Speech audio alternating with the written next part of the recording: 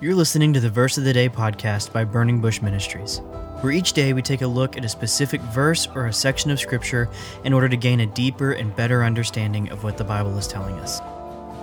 Today's verse of the day is Psalm 51, verse 1. As you read through the book of Psalms, you'll notice that in many of them, David addresses God as my God. However, today's verse is different.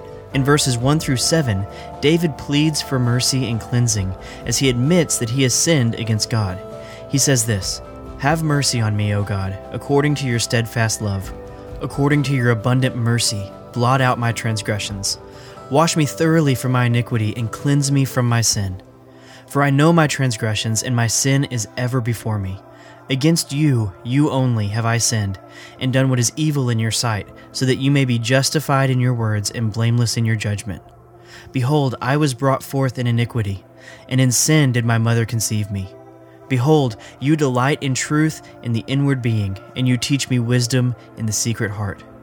Purge me with hyssop, and I shall be clean. Wash me, and I shall be whiter than snow."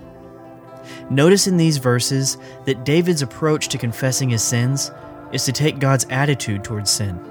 And just as God sees them, David also sees his sins as transgressions, iniquity, and evil. He sees them as a result of a life of offensive nature.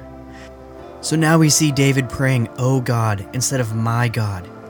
And this is because David knew God well enough to know God's character as being gracious, loving, and merciful.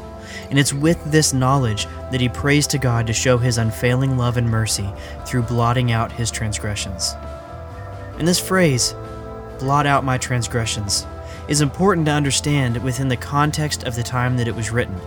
You see, the word transgressions indicated a revolt against God. And it was through David violating God's commands, such as adultery with Bathsheba and the murder of her husband Uriah, that David had revolted against God, and that it was only by God's grace, mercy, and unfailing love that could erase his sin.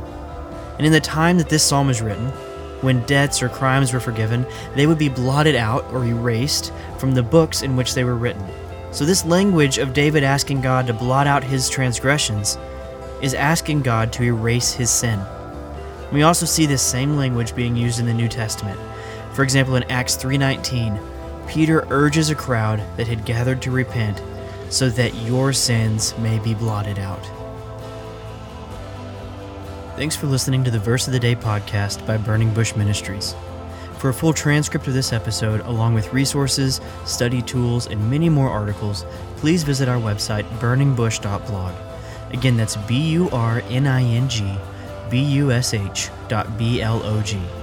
Also, check out our other podcast, simply called The Burning Bush Podcast.